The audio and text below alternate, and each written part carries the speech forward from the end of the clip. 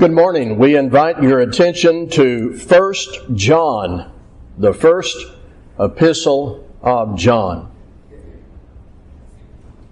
I am certain you will all agree there are times of discouragement in the journey of life. It may be in your experience in the past or perhaps in the present. You've reached a place of discouragement so strong, assurance and hope begins to fade away, perhaps leading to doubt, perhaps about your relationship with God. I believe we can all admit during these last 2 years there has been for many of us, perhaps every one of us, frustration, discouragement, and perhaps leading to areas of temptation and perhaps even to doubt. What do we do about that in those times when pessimistic thoughts and questions repeatedly occur to us, putting pressure against our faith? Certainly those are times to pray. And it may also be you have someone close to you, a faithful Christian you can confide in and be helped to embrace the joy of being a Christian. Are there portions of Scripture we can read and study to lift us up, to renew our assurance and our hope? And the answer is yes. Along with many other passages, 1 John contains statements well suited to renew our assurance. And so let's approach it this way. What can we know? Now, there are some things we cannot know. We cannot know all about the future. I preached about that last Sunday night from James chapter 4. We don't know what will happen tomorrow. God is the sovereign owner of time. If the Lord wills, we will be here tomorrow to carry out our worthwhile plans. But we don't know for certain about the future, except for this. The Lord will come, but we do not know when. So the question remains, what can we know in the present about our relationship with God? Especially in times when our minds seem to lean toward discouragement, there is the need for knowledge from God to calm us and motivate us into the pathway forward. What can we know in the present about our relationship with God? I need for you to have your Bible open to 1 John, and I'm going to take us to 4 different places in the first epistle of John. 1 John chapter 5, verses 1 through 5. My little children, I'm writing these things to you so that you may not sin. But if anyone does sin, we have an advocate with the Father, Jesus Christ the righteous. He is the propitiation for our sins, and not for ours only, but also for the sins of the whole world. And by this, we know that we have come to know Him if we keep His commandments. Whoever says, I know Him, and does not keep His commandments is a liar, and the truth is not in him. But whoever keeps His word, in Him truly the love of God is perfected. By this we may know that we are in Him. Whoever says he abides in him ought to walk in the same way in which he walked. 1 John 2, 1 through 5. We can know that we know him. Context. John is writing to people who were hearing many different conflicting voices. There was talk of Antichrist, false teachers, some who had left the faith, denials of the deity of Christ, hard times. Confusion was spreading like a virus. Persecution was a way of life for Christians. The world, the culture was not friendly. The very last verse in 1 John is a warning of idolatry. All of these things going on around them. Very tough days for Christians then. So it is likely that despair and doubt came into the minds of many. Here is part of John's response. First, in this passage, if you have sinned, we have an advocate with the Father, Jesus Christ. Don't carry guilt around. Penitent confessions through our advocate can bring forgiveness. But now look at verse 3. By this we know that we have come to know Him if we keep His commandments. Now, lock into two words. We know. It is not guesswork. It is not like the lottery. It isn't slippery human speculation. John says we know.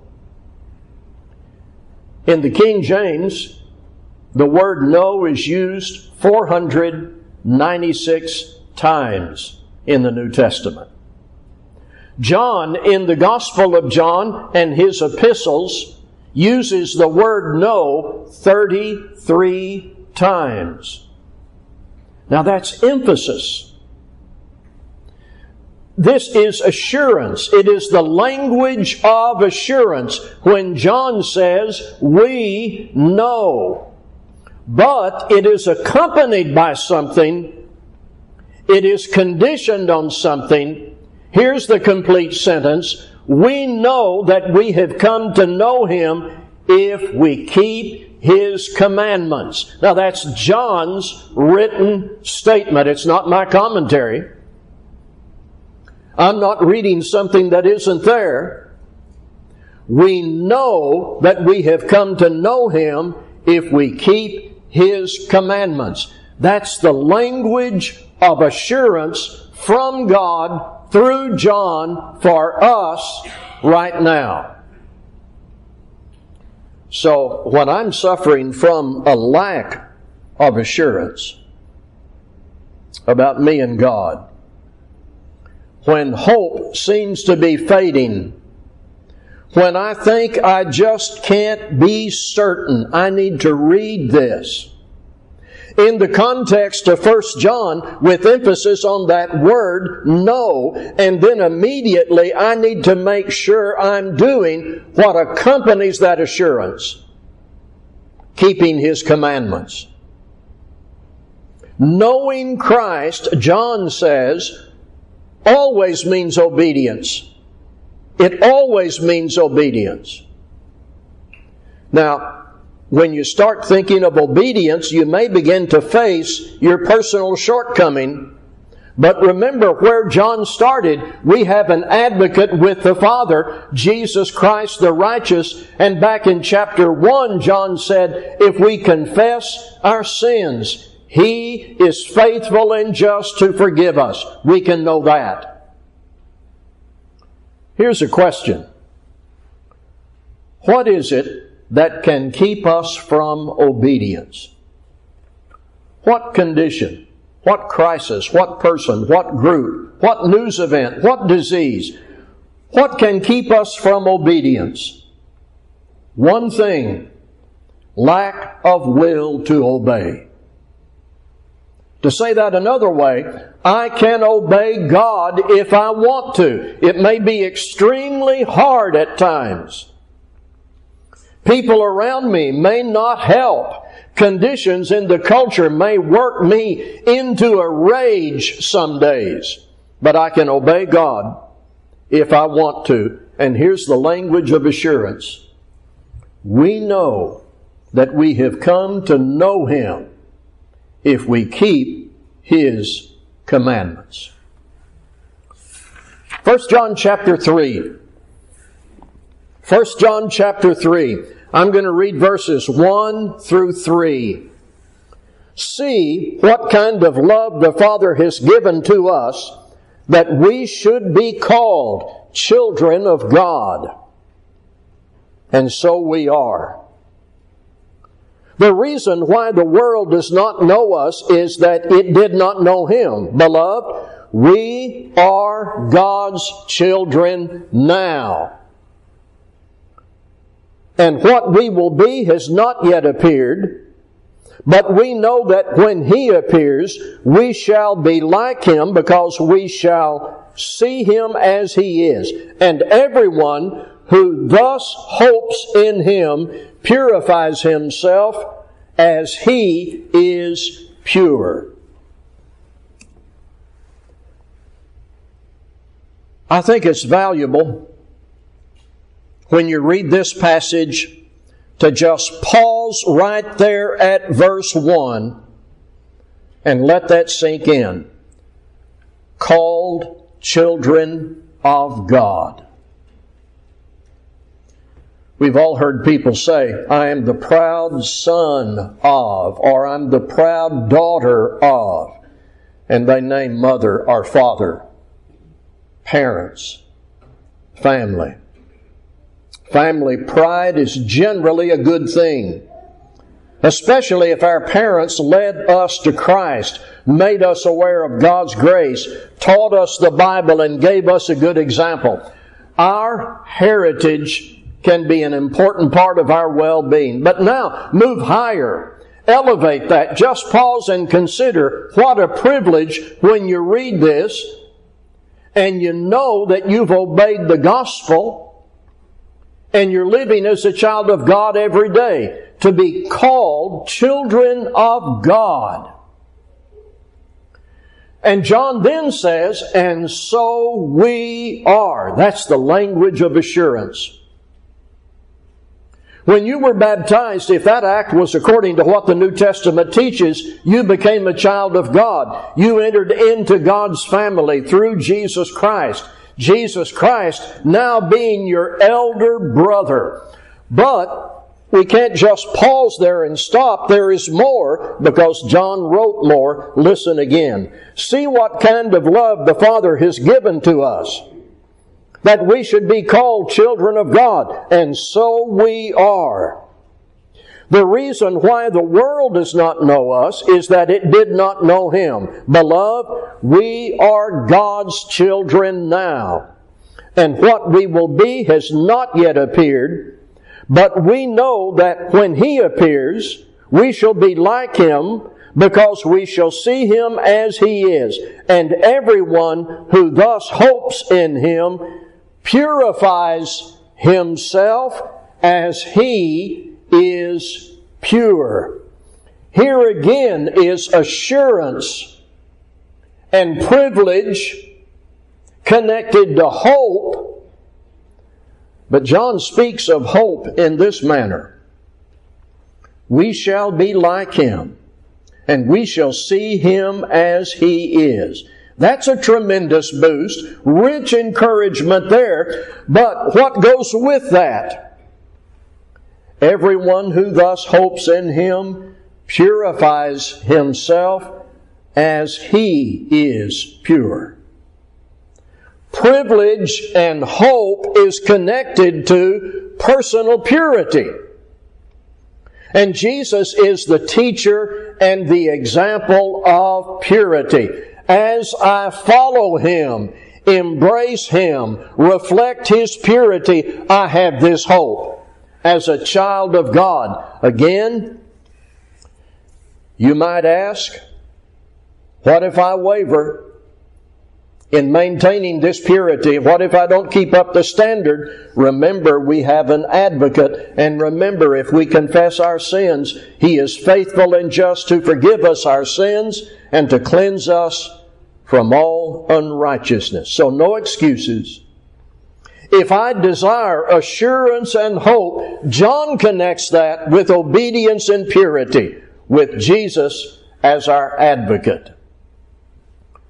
1 John 4 is our next stop. 1 John 4, verses 11 through 21. 1 John 4, verses 11 through 21. Beloved, if God so loved us, we also ought to love one another. No one has ever seen God. If we love one another, God abides in us, and His love is perfected in us. By this, we know that we abide in Him and He in us, because He has given us of His Spirit. And we have seen and testify that the Father has sent His Son to be the Savior of the world. Whoever confesses that Jesus is the Son of God, God abides in Him and He in God. So we have come to know and to believe the love that God has for us. God is love. And whoever abides in love abides in God, and God abides in him. By this is love perfected with us, so that we may have confidence for the day of judgment. Because as He is, so also are we in this world. There is no fear in love, but perfect love casts out fear. For fear has to do with punishment, and whoever fears has not been perfected in love. We love because He first loved us. If anyone says, I love God, and hates his brother, he is a liar. But he who does not love his brother whom he has seen cannot love God whom he has not seen. And this commandment we have from Him, whoever loves God must also love his brother. Do you believe God is love? We learned a song a long time ago, many of us, Jesus loves me. All of us can quote John 3:16, God so loved the world. As we read Scripture and sing songs and listen to preaching, we are reminded of the wonderful love of God, unmatched by anyone on earth. In Romans 5, God shows His love for us in that while we were still sinners, Christ died for us. God could not have expressed His love for us in any greater or more vivid way than in the person and work and cross of Jesus Christ. We believe in the love of God. We believe God is love. Well, what should that belief do for us? Well, it should be seen in us. John says in verse 11, Beloved, if God so loved us, we also ought to love one another. Perhaps some of our doubt about us and God comes from our failure to love as God loves. Verse 20 speaks to that. If anyone says, I love God, but hates his brother, he is a liar. Strong language. Well, let's take that and be honest about it. There are people who irritate us. There are people we just don't like. We disagree with the way they do things. We let them get under our skin. We don't want to get to know them. We may want to find fault in them rather than offer help to them. We may even struggle to speak to them We can become cold and prejudiced and maybe even arrogant. And when we let all that attitude develop and reside in us, and we go in and feed it from time to time, it can erode our ability to love people. And then comes hate, and we've departed from God, who has never done anything to irritate us. If I'm discouraged, one level of discipleship I need to examine is, does the love of God abide in me? And this is the commandment we have from Him. Whoever loves God must also love his brother. Maybe some of our doubt, some of our discouragement comes from attitude inside us. One more. Turn to chapter 5. 1 John chapter 5. 13 through 15. 1 John 5, 13 to 15. I write these things to you who believe in the name of the Son of God, that you may know that you have eternal life. And this is the confidence that we have toward Him, that if we ask anything according to His will, He hears us. And if we know that He hears us in whatever we ask, we know that we have the request that we have asked of Him. These verses repeat the words John wrote earlier, back in chapter 3, 21 to 22. We have confidence before God to receive what we ask according to His will. Observe how two things are connected. One is something we do, and the other is the way we do it. We pray, that is, we ask, but how do we do that? We must do it with confidence. Now, pause at this point and let James supplement John. In James chapter 4, James wrote about people who ask and do not receive because they ask wrongly. And in James, this is associated with the teaching of James in chapter 1, that the double-minded man who is unstable in all his ways is not praying with the confidence of faith.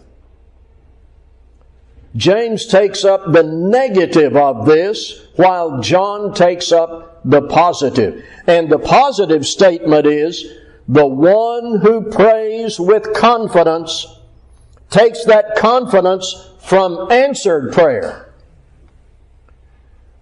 There is a perspective of doubt that can hinder our prayers and therefore our discipleship.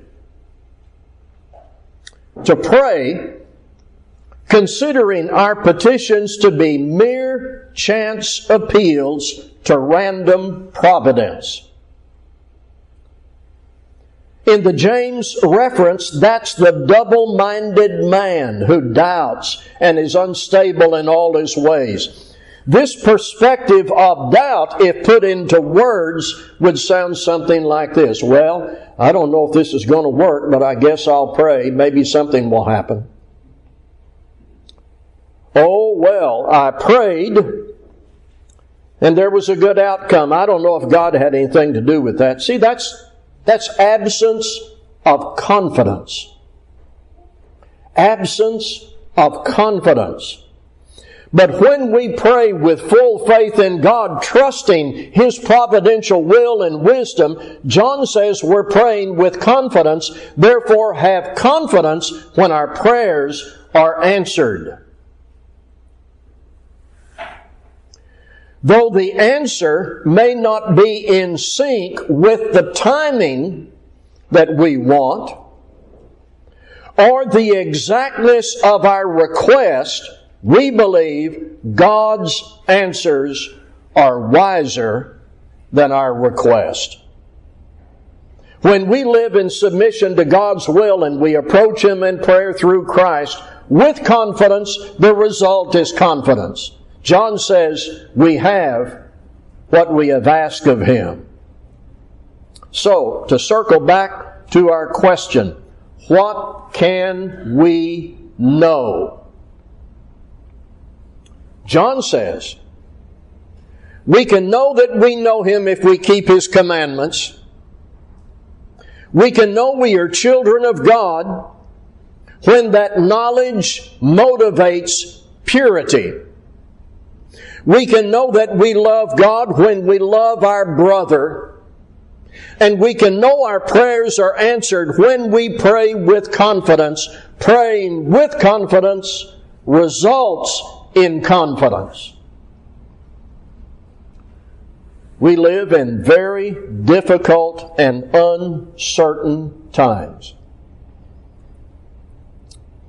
But there is no difficulty and no uncertainty in knowing what God has revealed for us to do and for us to be assured of.